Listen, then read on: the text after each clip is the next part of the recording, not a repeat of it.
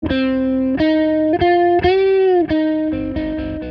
it's Saturday. It's the Saturday Show, and it's episode 500, or maybe 501. The accounting does get a little bit squishy around what exactly is episode 500. What exactly is it, like Korean birthdays where everyone turns one in the beginning of the year, so they're born and they're one, as opposed to US, most of the rest of the world, however old they say you are, is how many years you've already accomplished. These are really incidental questions to what I'm trying to do here, which is bring you an episode from the vaults and an episode from the week. Now, this week in the news, the UAW strike expanded. The screenwriters and actors strike is ongoing. So I'm going to bring you an interview from 2016. It's when we talked to journalist Stephen Greenhouse. Now, in 2008, he had written The Big Squeeze, Tough Times for the American Worker. And it was still tough times, but things were maybe changing a little bit. This interview is interesting because it works as a time capsule. It took place in December 2016. That's not so long ago. But as you could hear, Greenhouse and I both agreeing that the labor movement was laid low. One barista in Buffalo unionizing her shop does not change all that, but there has been a change in attitudes, or at least elite attitudes. I have, however, yet to see a change on the ground or in the state houses. Laws affecting labor unions opening up states as right-to-work states or closed shop states. So an interesting interview from not even 7 years ago that you can gauge how far we've come, how far we've yet to go. And then I bring you my spiel from the week about truth, comedy, and Hassan Minhaj. Enjoy.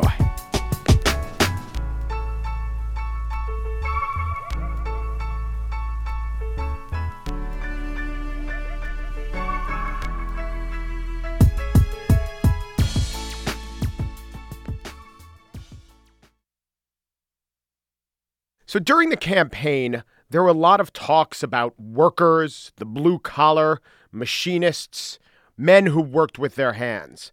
Precious little talk of the mechanism that would get these good, hardworking, salt of the earth people actual bigger paychecks, or in some cases, paychecks at all. That thing was unions. Where have unions gone in America? As a means of discourse and also as a solution to political problems. Joining me now is Stephen Greenhouse. He's retired from the New York Times. He was labor and workplace correspondent, but he's still covering the beat. He's working on a book about the future of workers in the U.S. Hello, Mr. Greenhouse. How are you? Great to be here. So did that strike you? Obviously, the Republican is not going to get behind the idea of unions, but did the dearth of actually bringing up unions as a solution to what has been said to be the overweening problem of America that drove the election, did that strike you as somewhat odd? Yes, it struck me somewhat odd, although, Donald Trump really played into, resonated with a lot of, blue-collar Americans, especially blue-collar whites, because he was, emphasizing their problems of wage stagnation, of the decline of the American dream. He kept talking about how, jobs are going overseas, that free trade pacts were encouraging manufacturing jobs to leave. And as a Republican, you would not expect him to really talk up labor unions, especially because most labor unions were hammering him and opposing him day after day. Unions, are far weaker than they were 30 and 50 years ago in the United States. They represent just 11% of workers, 1 out of 9 workers. When John F. Kennedy was president, 55 years ago, unions represented 1 in 3 workers, and they were much more powerful, much more plugged in politically. They, when they spoke, the nation listened, and they had much more influence in persuading voters in Wisconsin and Pennsylvania and Michigan and Ohio and Missouri on how to vote. And I think one of the reasons Trump won those states is that unions are so much weaker than they used to be. And it used to be the case that you couldn't go against the unions, or you had to at least tiptoe it through those states, because even if the majority of voters maybe weren't in a union, they were all connected to a union, or they had some union member in their family, or it was just seen as a political suicide to have an anti-union stance in Missouri or in Wisconsin, but no more. And I noticed that a lot of the laws in those states have changed. It's not just the economy dictating if unions rise and fall. It's right to work laws. Yeah. So take a state like Wisconsin, which was used to be one of the most progressive, even leftist states in the nation, the state of the La Follette brothers. In the 1950s, 40%, 39% of Wisconsin workers belonged to unions. Now it's plunged to just 8%.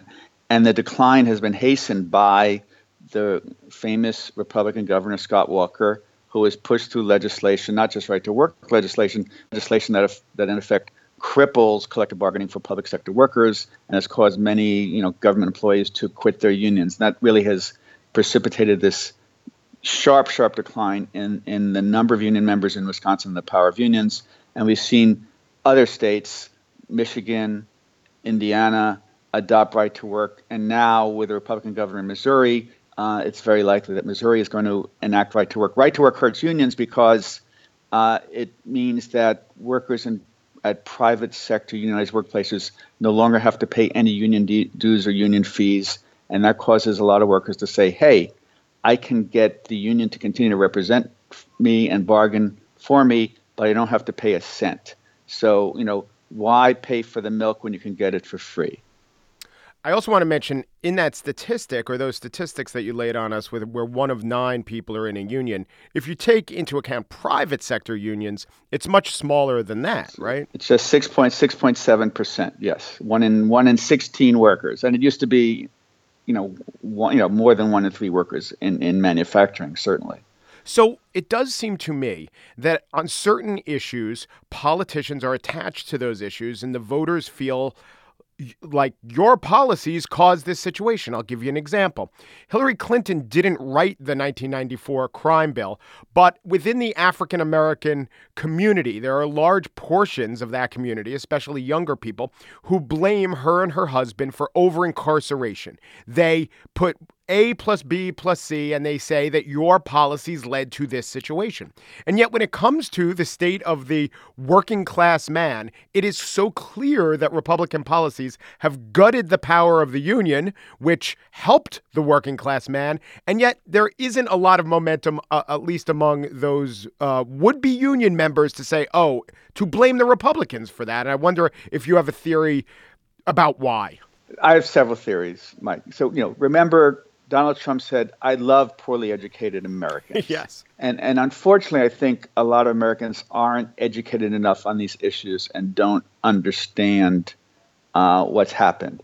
And in many states, people learn very little about the history of America's labor unions and how, yes, they are the folks that brought us the weekend. So Bill Clinton and Hillary are repeatedly blamed for NAFTA. NAFTA helped lead to an exodus of jobs to Mexico, but people forget that it was George H.W. Bush, the first President Bush, who negotiated NAFTA right before Bill Clinton came into office. And then Clinton, trying to be a good bipartisan president and not, stomping on the president who preceded him, got Congress to pass NAFTA. Obama, wanting to improve relations with Asia and prevent China from becoming dominant in Asia, pushed for the Trans-Pacific Partnership. And so Trump and other Republicans, many blue-collar working-class folks, blame Clinton, blame Obama for these trade deals, where, while Republicans are probably even more in favor of these trade deals than Clinton and Obama. And also, so we had this horrible Great Recession from December 2007 to June 2009. It's been very, very hard for the nation to recover from that horrible recession. And I think a lot of voters wrongly blamed it on Obama. And Obama was pushing for economic stimulus and all sorts of things to increase the nation's ability to come out of the recession. And it's the Republicans in Congress that were opposing that. But now when people say, who's to blame for the wage stagnation, who's to blame for the not so fast economic expansion, they blame Obama rather than the Republicans. And tying this back to unions, again, if unions represented 1 in 3 workers rather than 1 in 9 workers, unions would be, much more outspoken and much more listened to in explaining who is really to blame for the wage stagnation, who's really to blame for the slow economic recovery. Well, if I could channel my inner Andy Stern or a union leader, I might say something like, well, one reason that Obama is only representing a country with 1 in 9 instead of 1 in 3 are policies that Obama himself favored or didn't favor. Like when he came into office, there was the Employee Free Choice Act. And I have a lot of friends who are in business and they voted for the ones that voted for Obama, liked him on a number of issues. But they said there is one thing: if this Employee Free Choice Act goes through, there's going to be so many more unions. It's going to be terrible for business. And even though he as a senator sponsored it, it was pretty silent as a president. It didn't pass. And as a result, well, I mean, there's a reason it didn't pass. We see some of the consequences of that. How much are Obama policies to blame for there being fewer unions? I don't think he deserves much blame on that. And I often argue with labor people. The Employee Free Choice Act would have made it easier, not far easier, but easier for unions to organize. Now workers have to engage in a vote by secret ballot, usually after a 1 or 2 month campaign where employers pressure them very hard not to join the union. The Employee Free Choice Act would say as soon as a majority, 50.1% of workers sign cards saying they favor a union, presto, you get a union. And employers really don't like that because they say it doesn't give them sufficient opportunity to make their case about why their workplace should not be unionized. So Obama was elected. There was only this very small window when he had a veto-proof majority of 60. So it would have been very, very hard for him to get that enacted anyway. And when he was elected, I think he made the rational decision that I have all this political capital right now. What should I do? And he decided to pursue a long-time dream of many unions and many Americans to move towards more universal health coverage. So he passed Obamacare. And after that, he tried turning to enact the Employee Free Choice Act. He didn't push as hard as he might have, but I think he saw that it probably wasn't going to pass anyway. And some people say, and some union people say in retrospect, he should have pushed to enact the pro-labor bill first, the Employee Free Choice Act, and then pushed to enact Obamacare. And I think Obama made the rational decision that if he had pushed for the Employee Free Choice Act first, he may well have lost. He might well have burned up a lot of political capital before he was able to enact what he thought, and many Americans thought, was even more important law that went far to establish more universal health coverage for all. Okay, I buy that. I sympathize with the straits Obama was in. And yet, eliminating unions seems to you to be much more important to Republicans than preserving unions are to Democrats? Mike, you're absolutely right on that. The Republican coalition is business folks, and they don't like unions, and they want to weaken unions, squash unions, kill unions.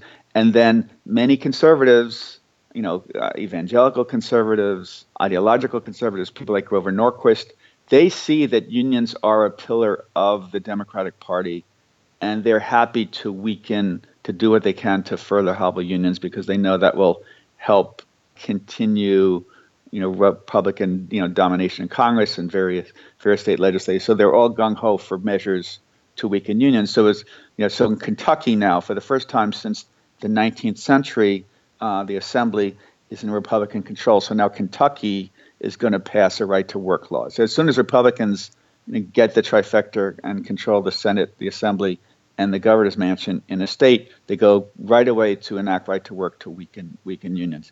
Increasingly, the Democrats are realizing that for them to rebound as a party, it's important to help labor unions grow and expand again. Still, even if unions are stronger, union leaders and unions are not often aggressive enough or smart enough. And remember, 3 of the nation's largest unions were very early and important backers of Hillary. But I think the unions were shocked that Trump won. They were confident that they were delivering the Middle West for Hillary. And they were mortified, astounded that Hillary lost in all those states. And in ways, unions are realizing that, hey, we were not as in touch as we should have been with the blue-collar white working class in those states. Well, speaking of the industrial Midwest, this is from Tracy Sharp, who was quoted in the Wall Street Journal. She's the president of the State Policy Network, which is a range of free market think tanks throughout the United States.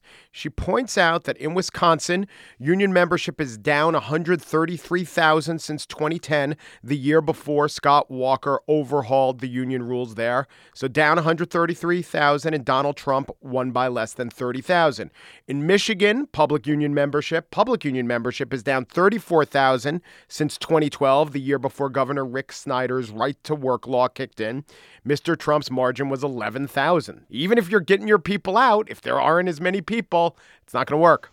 The 30,000 decline in union membership in Michigan, I don't know if unions had 30,000 more people, whether that would have closed the 11,000 vote gap. Maybe yes, maybe no. Right, they don't but get every vote. Clearly, if unions were as powerful as they were 30 years ago, Hillary would have easily won these three key states. So is it too late? Can unions either become smarter politically, hold more sway over Democrats, or actually, I think the key would be to increase their membership? Maybe a fourth key would be convince people who aren't in them that they are the mechanism to address the ills of the blue-collar white working class. Is it too late for unions? Mike, I think in ways it might be too late for unions. Why do I say that? Partly because, especially in the private sector, they represent just 1 in 16 workers, whereas they used to represent like 35%.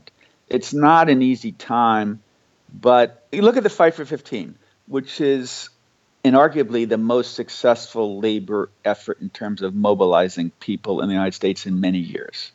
It's been totally unsuccessful in forming a traditional labor union. And I imagine the Fight for 15 could get a majority of workers at 100 McDonald's to vote for a union in the next week if they really wanted, but it's going to be incredibly hard to get McDonald's or its franchisees to agree to a contract. So they're trying to figure out another way to form a union-like labor organization. And one of the big problems that some of these newfangled labor organizations like the Fight 15 face is that they're spending millions of dollars to try to help these workers, but they don't have any dues payments coming in from the workers. So they're trying to lift the workers, but they're not getting any dues payment coming back to finance these innovative union-like advocacy structures. I'm sounding like a damn professor there, sorry.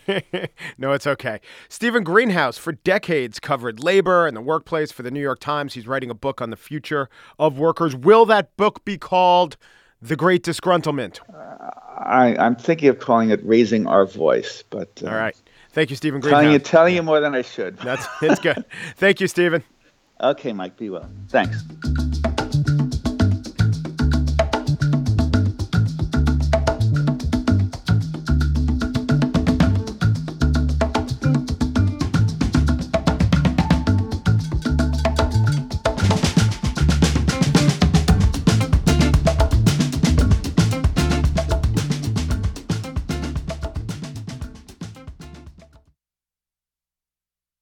And now the spiel. Other than being funny, what is the obligation of the comedian? Is it to shed light, be moral, tell truths, tell the truth? Over the weekend, a New Yorker article by Claire Malone exposed the comic Hasan Minhaj as exaggerating and concocting stories that placed him and his family at the center of events in which he wasn't involved and facing attacks which did not actually occur. Minhaj was the host of the Netflix show Patriot Act, which used humor to criticize world leaders and U.S. businessmen. He has a stand-up style that emphasizes showmanship and exuberance over, say, pure joke writing.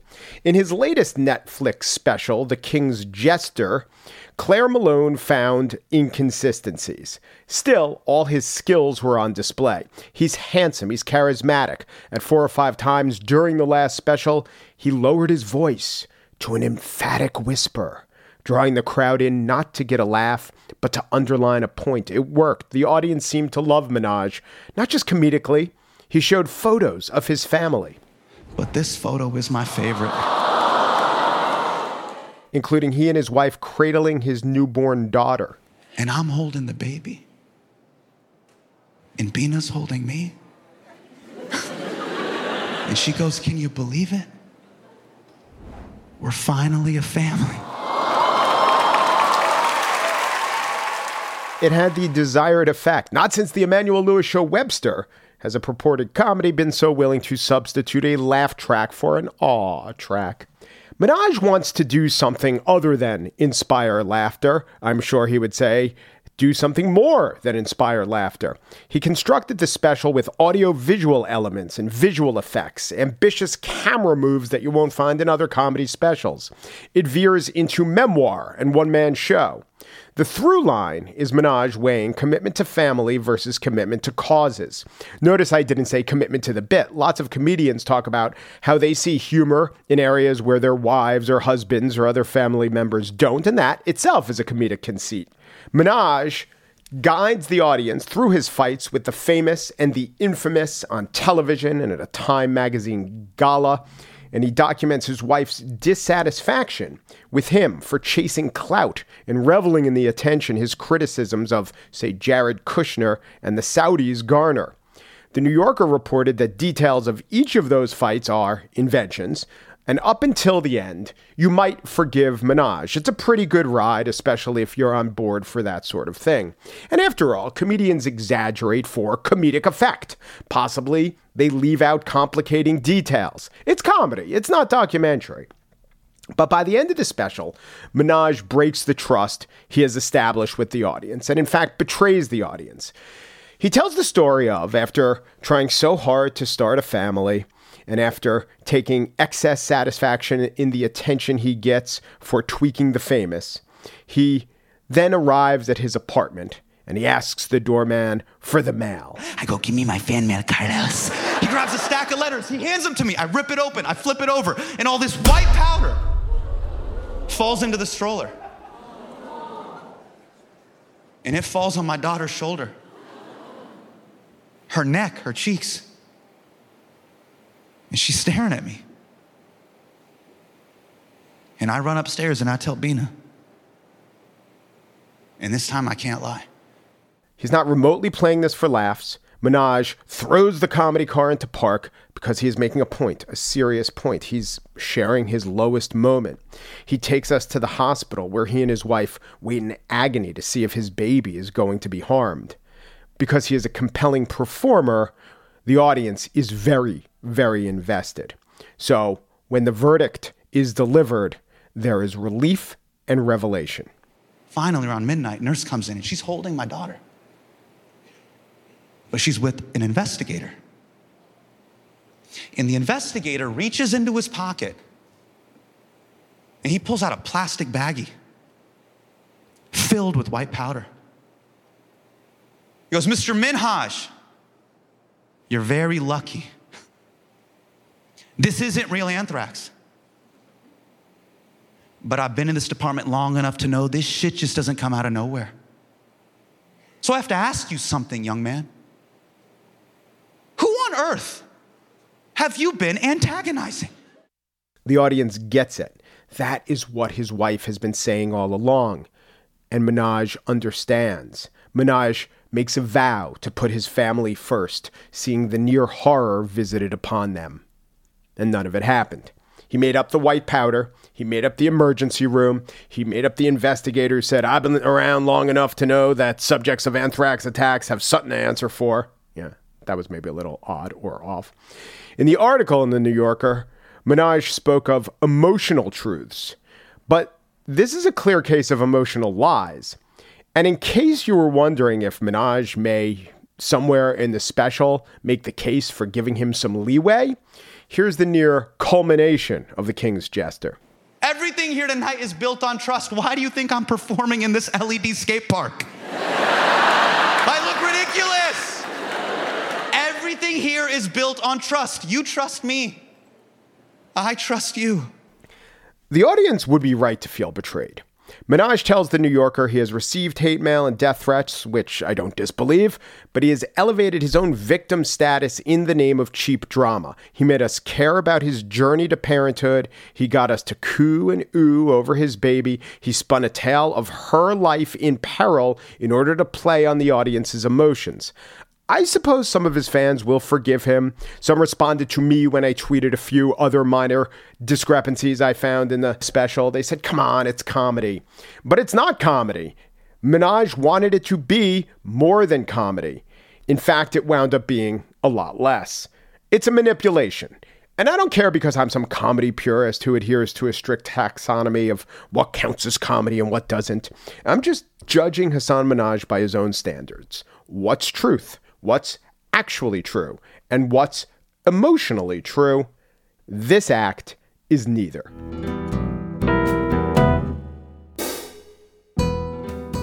Corey Wara produces The Gist, and Joel Patterson is the senior producer. We will talk to you on Monday for 501. Could be 502. We're really trying to get that accounting down.